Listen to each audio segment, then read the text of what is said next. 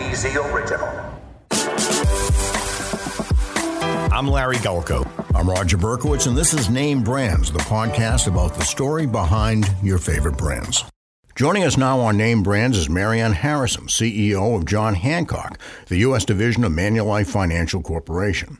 Marianne oversees all of John Hancock, and John Hancock, as you may know, is one of the largest life insurers in the U.S. and one of the fastest-growing asset managers.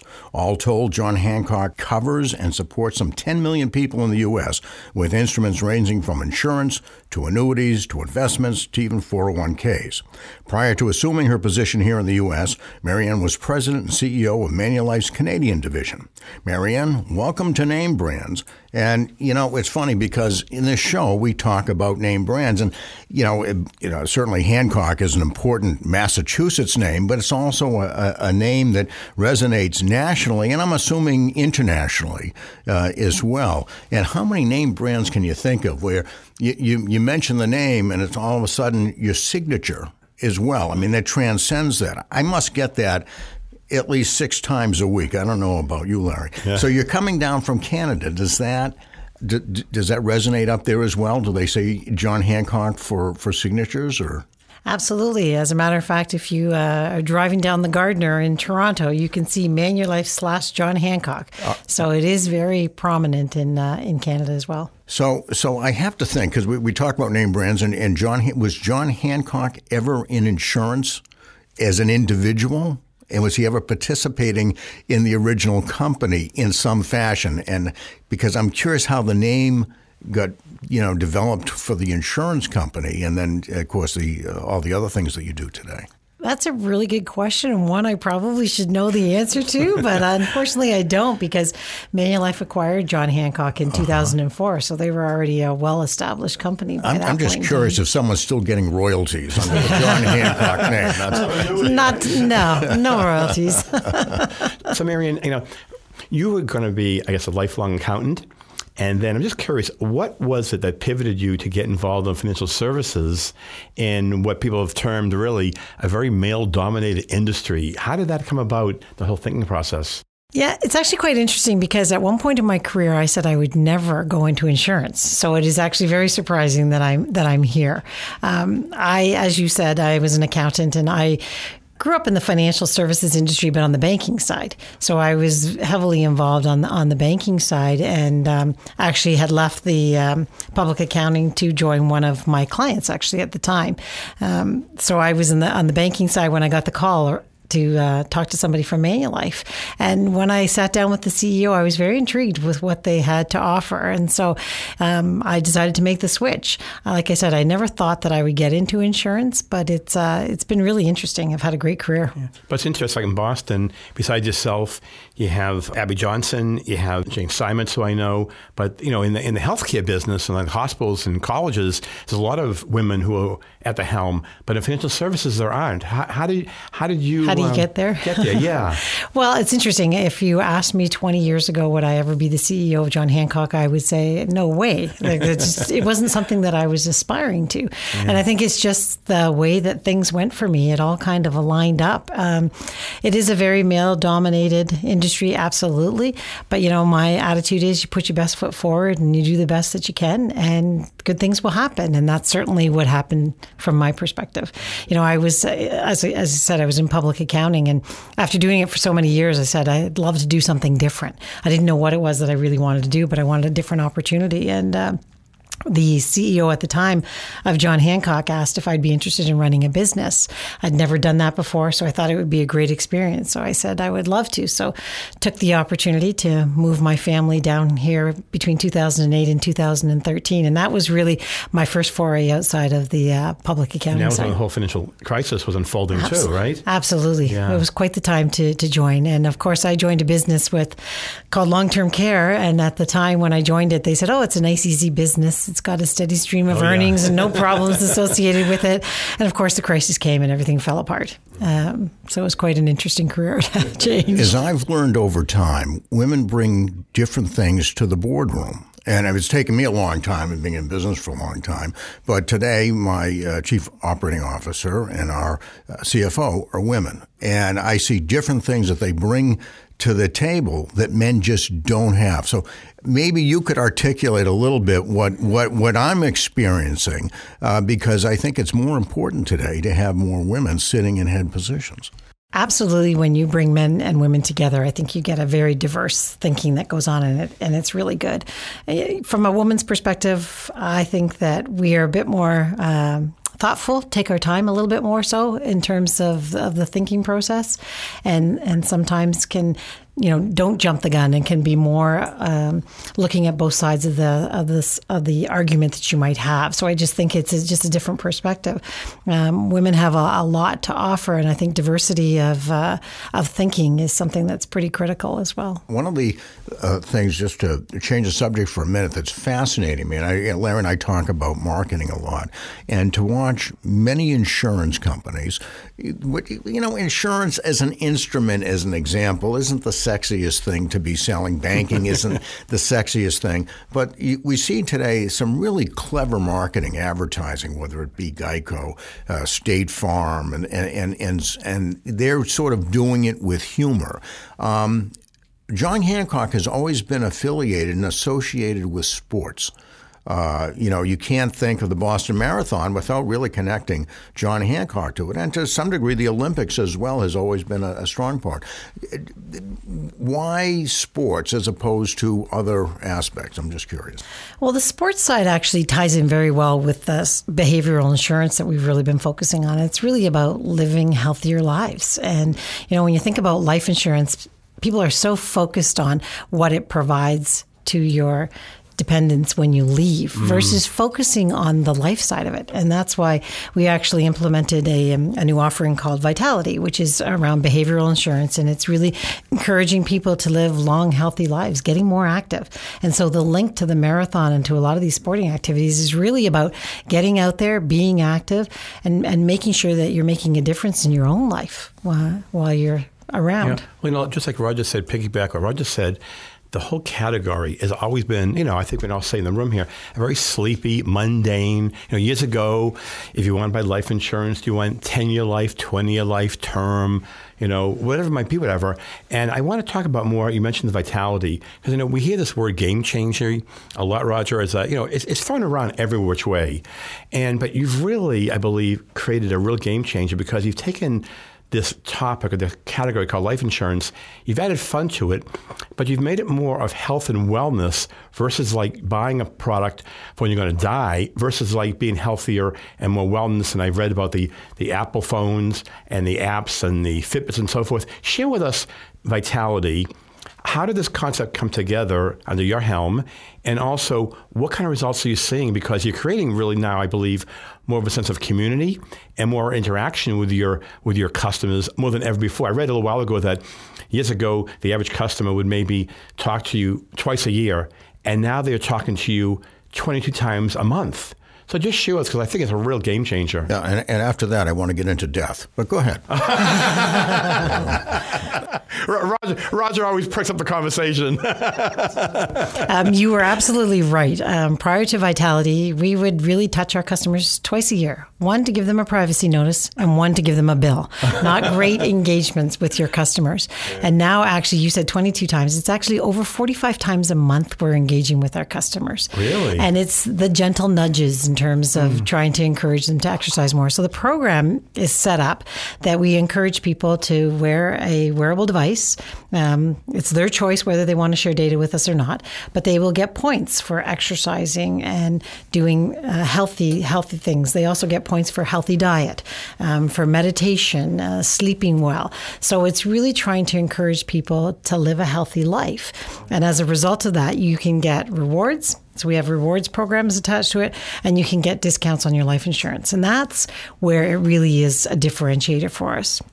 There is not another insurance company where they actually tie it right into the policy like that, and you can provide discounts to people on their insurance premiums. Are any other insurance companies trying to mimic what you're doing? I mean, in branding, the first in the mind wins. Many times it's not what you do, it's what you say. So you're doing it and you're saying it, but do you find the others are trying to replicate or compete, or basically you own this category and now it's really yours to keep propelling it, right? Yeah, it's certainly been ours we started this in 2015.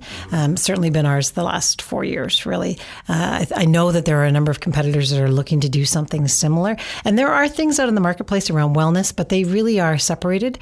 To tie it into the insurance program, you need years of history to be able to really do this effectively. There's a lot of actuarial science that goes in this. So what are some of the key metrics you're looking at that have shown and demonstrated that vitality is really driving remarkable results? Well, if I look at since 2015, since we've been here, our customers are taking 2 times as many steps as the average American, and they've logged over 3 million activities. So that could be swimming, biking, hiking, running, any kind of activity like that. So we're really seeing that interaction is happening and that it is encouraging people. It's amazing how we as individuals get so motivated with rewards as well.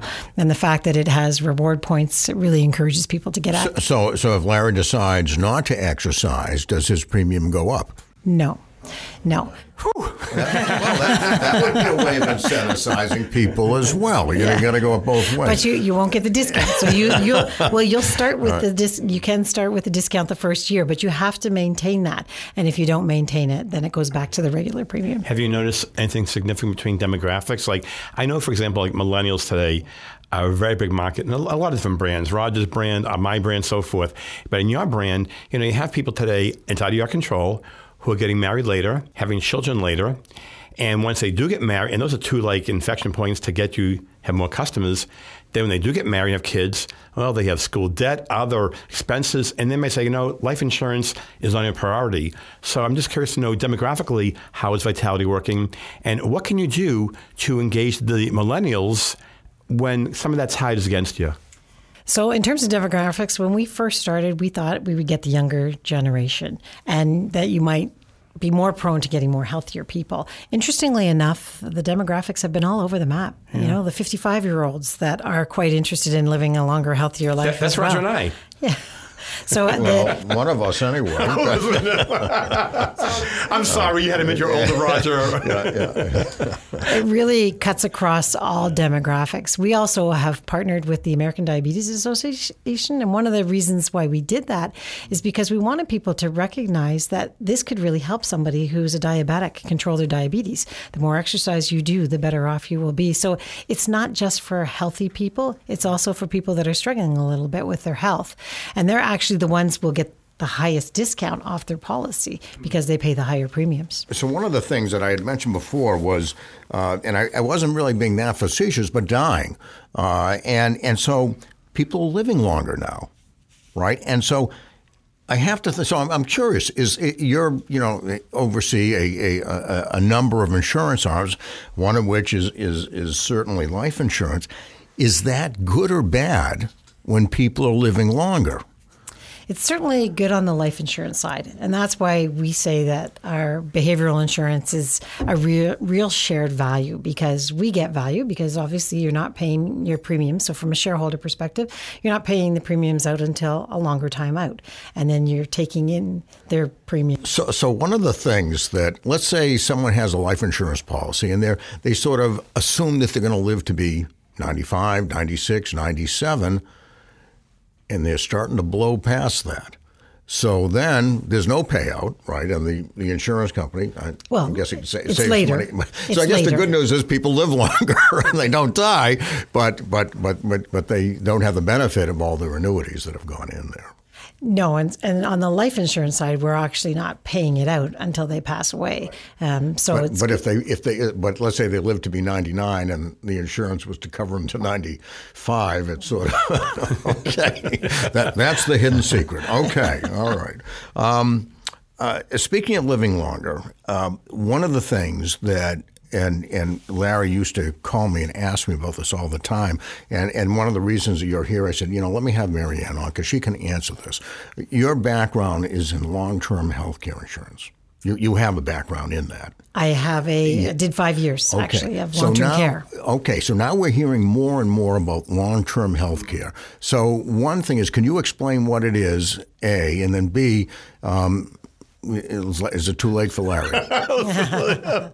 For those listening who don't see us, I don't have a beard and a cane. but I'm curious, because this is really the heating up now in talks about long-term health care, and people are debating whether it's worth it, whether they should get it or not. And you hear nightmarish stories where people don't have it, and they should. So your perspective would be greatly appreciated. Certainly. So long-term care insurance is actually covering people for activities of daily living. So if you can't bathe yourself, you can't eat, you can't dress, you can't transfer, long-term care is to help you cover those kinds of basic things. So it's not medical related as such. It really is activity based.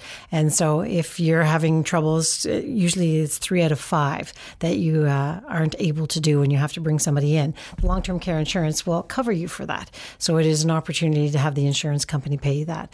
Now there's all kinds of different policies out there, and there's all kinds of benefits you can get.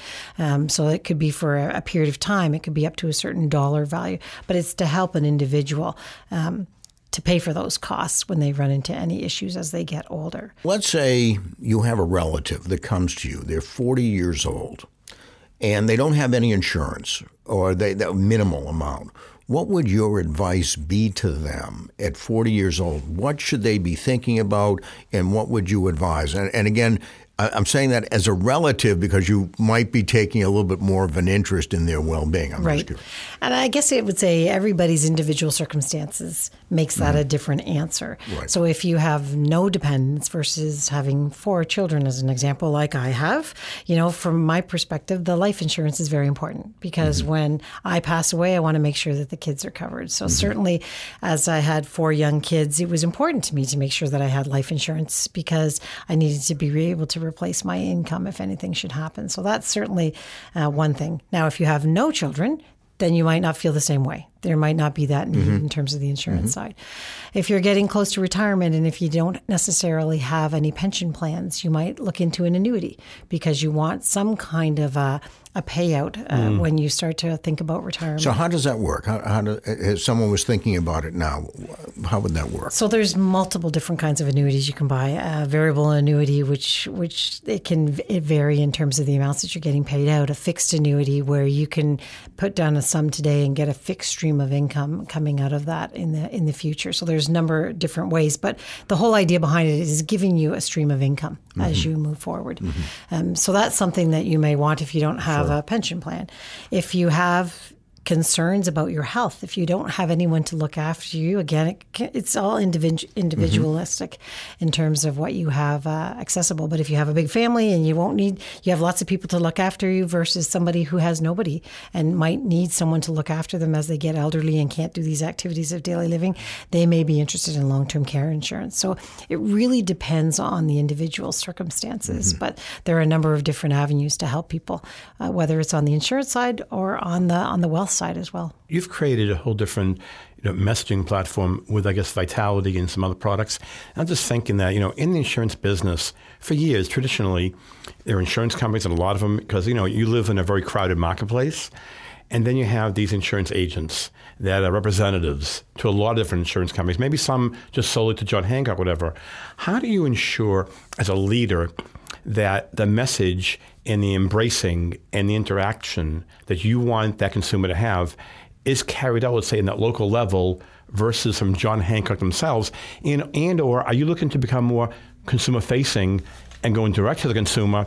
And eventually we're going to see these insurance agents, they'll still be around, but maybe not with John Hancock. So 2 questions, and I'll start with taking a look at the advisor as an example. So when you do look at the advisor, a lot of times they're looking across all the insurance companies that are there. And so having products that look similar is helpful for them because they can show their customer multiple different providers that are there. So when you introduce something like behavioral insurance, it's very different. And so we've had to spend a lot of time talking to the producers and making sure that they understand that product offering.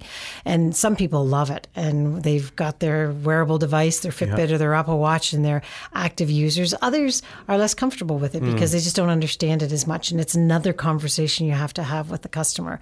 So I'd say from a producer perspective, it's a combination. So we spent a lot of time educating producers to make sure that they're comfortable having that conversation. Because you're right, we're not there having that. Having another conversation is positive because it's more interaction with the customer, right? And there's a number of advisors that look at it exactly that way. Because I have this really exciting, cool thing I can talk to you about that I can't talk to you about. Something new and different versus same old. Right. Yeah. So I think from an advisor perspective, it varies in terms of the producers that are there. But we're getting a lot of producers that really love the offering and find it as a good differentiator to talk to their customers about. In terms of your questions around, are we going to do more customer facing? We actually have started direct to consumer, but it is a different market that we're going after because the advisors really are dealing much more with, I'll say, the mass affluent and the high net worth. Right. And so what we're trying to do on the direct to consumer is have a much more simplistic product offering for them and try and get at the mass market where we're really not competing today. So it isn't a conflict with the advisors.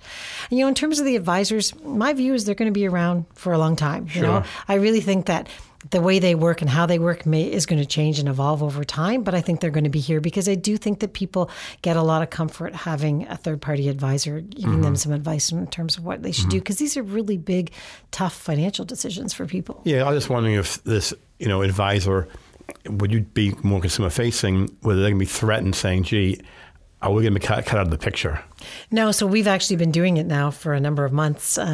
We actually launched our direct-to-consumer offering at the beginning of 2018, and there hasn't been an issue because we are going after different demographics. Great. That's great.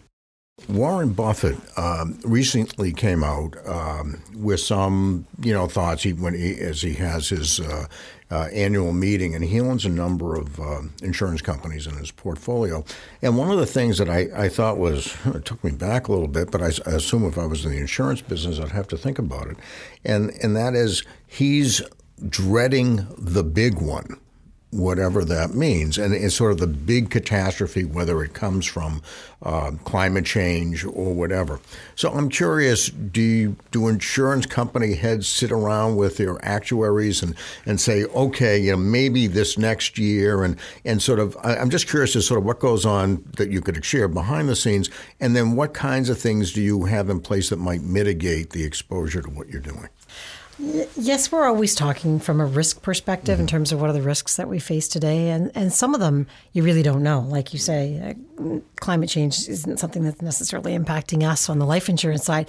But there's lots of things. When AIDS was first coming out, there are a lot of things that you look at and you try and assess that risk. And I think the actuaries spend a lot of time assessing how big the problem could be and making sure that we're covered from a risk perspective. So we're always looking out sort of into the future to try and understand what might be coming at us.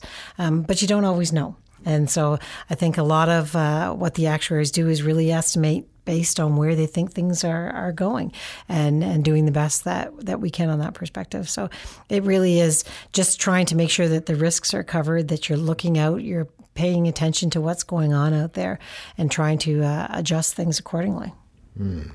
Roger mentioned Warren Buffett, and I saw the other day that Warren Buffett and others are trying to put together a whole different organization to combat healthcare costs.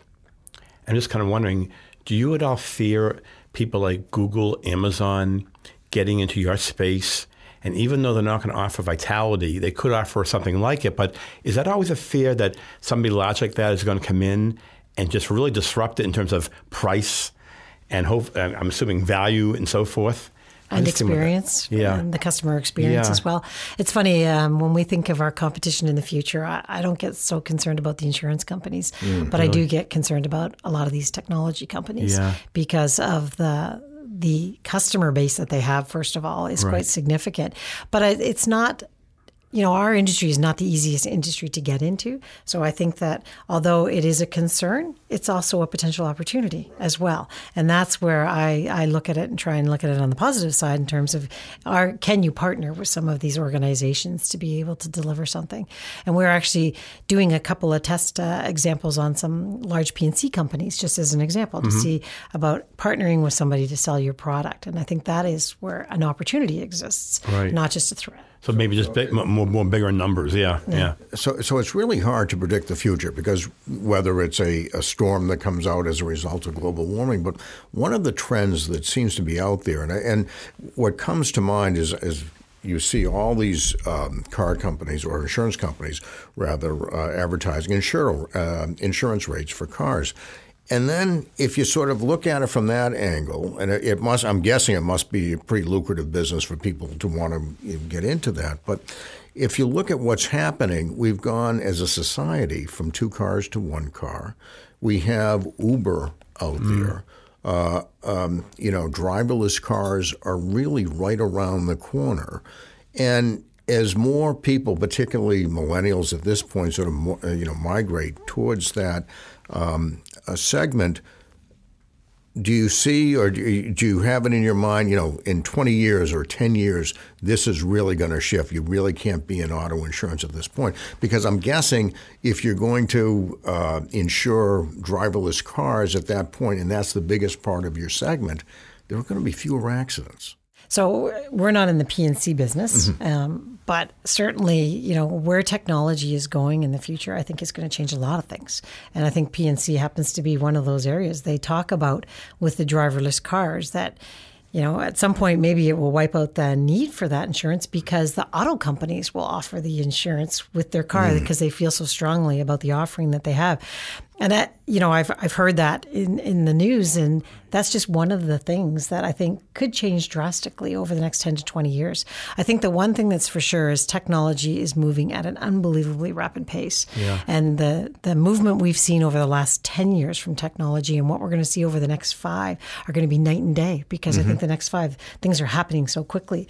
In our business, use of advanced analytics, artificial intelligence into the underwriting process, how we get information, it's all changing. And, the age of electronics and having all of this stuff auto underwrite. Right now, the underwriting process can take 30, 40 days by the time you go through the whole thing.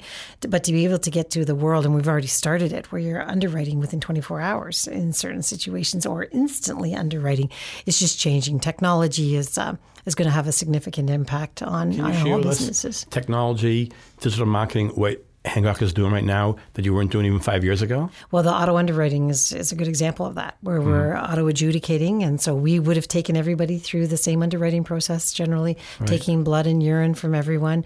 That's not the case anymore. So, and when you think about insurance, a lot of reasons why people don't have it is it's such an invasive experience, just underwriting it. And so to be able to try and eliminate the blood and the urine is an important piece. How do you make that process easier? How do you go from asking 60 questions, every question you could come up with on a health perspective, down to much fewer questions? Well, we can do that with advanced analytics and using that to really help us understand, what are the key questions that we need to ask, and tying it back to the immense amount of experience that we have. We've been in this business for over 150 years. So the amount of experience we have and tying that and correlating it with advanced analytics really helps us predict the future as well. Wow.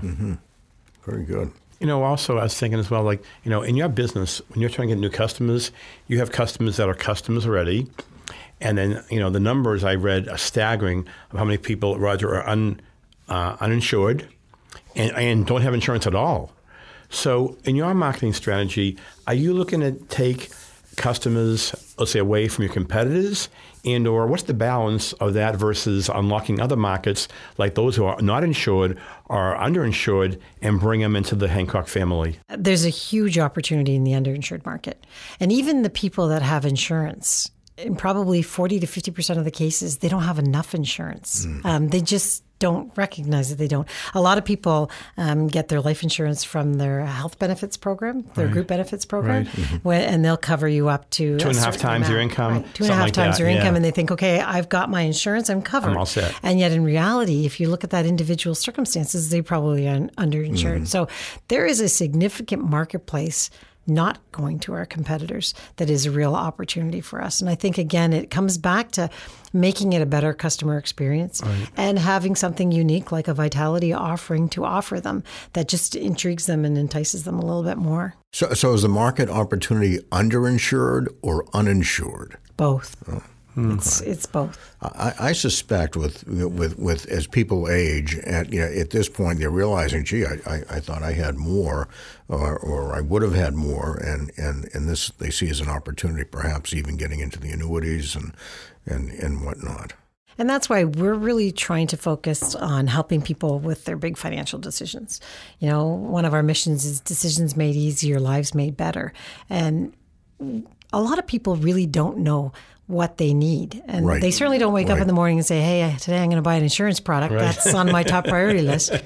Instead of that cruise. Well, because you know what it is? It's too complicated. It is very complicated. And then people don't want to deal with it because it's complicated. And then they just get frustrated with the whole thing. So I suspect that if someone can make it really easy and really easy to understand, that sort of paves the way. And that's where we need to get to. And that's where I'm very focused in our strategy is rather than trying to push products out there, how do we help them with the challenges that they're facing? And they're usually questions. What do I do when I retire? What do I do when I die? And being able to help them with those difficult decisions and helping them find those solutions. It's interesting. As we all know here in the room, marketing starts in the minds of the consumer. And a little while ago, I read a Bain study, because you mentioned about helping your customer. And the Bain study was fascinating, that Bain interviewed 300 CEOs and asked them, what percent do you feel of the CEOs, do you feel your company delivers an exceptional customer experience? 80% said yes. They then went to the customers of the same businesses. Marian, what percent of the customers do you think agreed with the CEOs of the 300 companies? I'm guessing it was flipped. It was 8. It was 8%. I was going to say 20. Right. I was going to say 20. Right. Okay. Well, you're being generous. So it's a huge disconnect. So I bring it up only because you mentioned about helping the customer. What do you do, or your team? How do you stay intimately involved so this gap does not appear with John Hancock, and you really intimately know the behaviors, the sweet spots, how they tick, their needs, their wants, desires. How do you stay close to them so this result of Bain is not replicated at John Hancock, which is really, it's insane. Those numbers are insane. It is crazy. Yeah. One of our values is obsess about the customer. We created new values about a year and a half ago. And with a new change in guard, new CEO for Manulife, myself being new down here in the U.S. Right. So one of the things that we are very highly focused on is the customer experience. And there's no better way than talking to the customers, which I would say as insurance companies, we didn't always do that. We would design products that we felt would meet the customer's needs and then put those products in front of the customers. Again, they don't really know what it is that they need. And so that's the challenge. So how do you flip that conversation? Right. And how do you start having those conversations, which we've been doing a lot more, is getting the customers in the room and saying, okay, what is it that you're trying to solve? You have them physically in the room? Yeah, absolutely. Yeah. We're doing a lot of that. And so that is that whole concept of the human-centered design, where you start with the customer and what is the customer trying to solve before you even start thinking about the product offering. And generally, what are you learning from that? It's really interesting. There's a lot of customers really don't understand a lot about those, which is not surprising, about the financial markets in terms of how do you save and what's important when you're passing away, and in terms of what you need to do to help protect your family. They don't understand a lot of that. And their biggest comment is, I just want someone to help me figure out what it is I need to do. Give me peace of mind. Yeah. And it's not about the products. I don't really want to understand the details of the products. I just want to understand, how do I solve this problem that I have? So if we flip that conversation and start thinking about their problems and solving that, I think we're going to be in a much better spot than we have been historically. And we've already started that. Oh, okay. That's great. So, Marianne, you're from Canada, eh? A. Oh, did I say that? I didn't say that, did I? She's in the warmer part of the country. I just want you to know, I can say that because my son-in-law is Canadian, so I can do that. And I'm pretty sure I didn't say A. No, you didn't. But you can now. So I'm curious. So you came down from Canada. Corporately, what differences do you see between, Canada and the U.S.? Interesting. So I started in Canada, came down to the U.S. for 5 years, went back to Canada. That's when I saw the biggest I say, when I came back to Canada. And because in the U.S., I just found that the people were, got excited about a lot of things really quickly and kind of moved on. If something wasn't the way they wanted it, that's fine. Okay, it's not going that way. Here, let's go down the path and away we go. Whereas Canadians are a bit more conservative. And I didn't actually realize that. Being Canadian, I am a Canadian. So I didn't realize that until I went back to Canada. And I said, okay, come on, we're going to head down this path. And everyone's going, well, wait a minute. Have you thought about this? And have you thought about that? And no, let's get going. Let's get going. And that was the biggest difference I found, is that there's a lot more conservatism and questioning, should we really do that? What are the risks of doing that? Versus in the U.S., it was, okay, let's get going. So that was the biggest So when difference. John Hancock was courting you, they probably took you to Fenway Park, and you sat there, and you saw the John Hancock sign, and you went, that's it, I'm in. When they were recording me, it's actually a funny story. So since you brought it up, I thought I would share it. Sure. I have 4 kids. Yeah. And so the 4 kids, when back in 2008, one was going into his senior year of high school. One was going into her, get this right, because I am Canadian. She was going into grade 10. She was going into grade 10. One was going into grade 8, and one was going into grade 3. And so you can just imagine how hard it would, especially the senior in high school, moving them at those ages. So they brought me down and the family to Boston to see. And of course, my boss, that was my new boss that I was about to get, knew what to do. He had hockey tickets, he had baseball tickets, he had everything to entice the boys and get them all excited. Right. And by the time the weekend finished, they said, we still don't want to move, but if we had to move anywhere, I'd want to move here. Okay, Marion, we have something, we're going to give you sort of an abbreviated lightning round here, okay? We sometimes like to ask our guests. Now, I'm going to ask you a question now. And I'm going to test your Canadianness. Oh, no. Okay. Which actor is not Canadian? Mike Myers, was Tom Hanks, or Donald Sutherland? Oh. Ooh, that's I don't want any imposters here, I think I know. Mike Myers is. Yeah. Okay. I'm This is struggling like Who Wants to Be a between Millionaire? the two. No help. No help.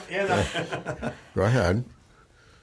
I'm struggling between those two. I'm gonna say Tom Hanks. You're right. He is. Okay. That's right. Okay. Yes, Donald Sutherland is. And the only reason I know this was I met him in the restaurant. His father was a fisherman out of Nova Scotia. Really? Yes. Wow. Absolutely. I've always had good thoughts about Don Sutherland. Anyway. I didn't know that he wasn't, but I thought if Tom Hanks was Canadian, I would have known that for sure. Okay, good. Okay, you have good reasoning powers. Tell us one thing that we don't know about Marianne. I like to fish. You like to fish? Yeah. All right. See, Roger, if it doesn't work out at Hancock, you got her. It's a Canadian theme. Yeah. Right? Okay. If you can fish shrimp, he's going to hire you. Okay. All right. Favorite hockey team? Oh, I don't think I can answer that question. She's too thoughtful. She's too thoughtful. If there was a guy there, they would have answered the Maple Leafs right away, and I would have known. That is the answer. That's why I hesitated. It's funny, but if Toronto, and frequently they do get knocked out, I'm always rooting for the Bruins right behind. But I have to admit, we are diehard Toronto fans, and one of these days they will actually win that Stanley Cup. I just don't know when. It was back in 1961, I think, was the last time. What one piece of advice would you give your 25-year-old self? My 25-year-old self, I would say, take risks. I started taking risks later on in my career. I kind of wish I took them earlier as well, and not being afraid to take a risk. I think that's where you get the most benefit, is putting yourself out there and taking a chance.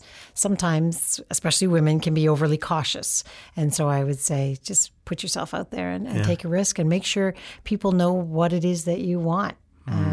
Because a woman with 4 children, people would make decisions for me, make assumptions that, I wouldn't move, for instance, they would assume I wouldn't move from Toronto down to Boston. So if you're not careful, people will make those assumptions. Were you ever told that when you told people you're going to have 4 children, did anybody say to you, you're going to have 4 children? Forget about it. Your career is never going to take off, right? And because a lot of times you hear from women saying, once you keep having a family, it's going to affect your career.